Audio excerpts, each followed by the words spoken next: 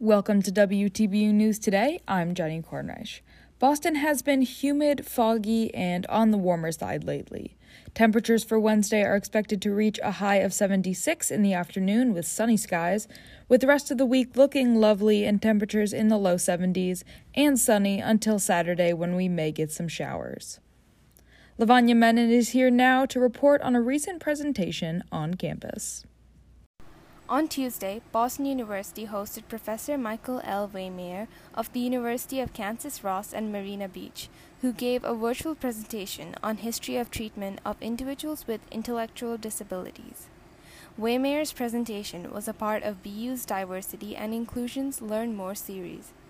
This year's Learn More series theme is disabilities, and Waymayer's presentation focused on the advocacy and recognition for those with intellectual disabilities. Waymayer is an honorable professor and chair of special education and supports youth and adults with intellectual and developmental disabilities.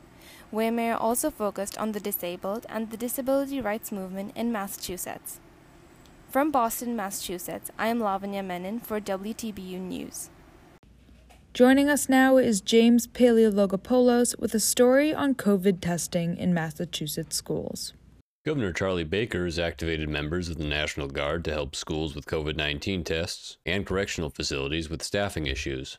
On Tuesday, the governor's office announced some 450 members of the state's National Guard will lend support to K-12 schools in the Commonwealth and the Department of Corrections. 200 members will help expand school testing support in the state, while another 250 will help mitigate staffing shortages that are being felt in the state's correctional system. Per the governor's office, these 250 members will help the Department of Corrections with providing training for DOC staff and potentially provide transportation and security services. The National Guard is expected to begin providing aid to schools by October 18th. A date has not been provided for when they'll start helping the DOC. In Agawam, Massachusetts, I'm James Paleologopoulos for WTBU News. The cause of death of Gabby Petito has been determined to be strangulation.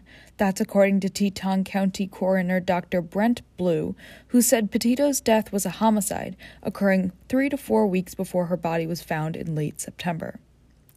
This is the most recent update in an ongoing investigation after Petito went missing last month. She'd been on a cross-country road trip with boyfriend Brian Laundrie, who police are still looking for and at this time is considered a person of interest. In Boston, Massachusetts, I'm Jenny Kornreich for WTBU News. And finally, an update from Gabriela Lopez about North Korea. North Korean leader Kim Jong-un commented on the need for powerful missiles to defend the country against what he called a hostile U.S. reporter in state media KCNA on Tuesday. Kim accused the U.S. of causing instability in the Korean peninsula. He said this on Monday while he stood against a backdrop of missiles at the Defense Development Exhibition marking the 26th anniversary of North Korean Workers' Party. However, he stressed that he's not targeting South Korea and that there shouldn't be another war against each other. In Boston, Massachusetts, I'm Gabriela Lopez for WTBU News. That's it for this edition of WTBU News Today.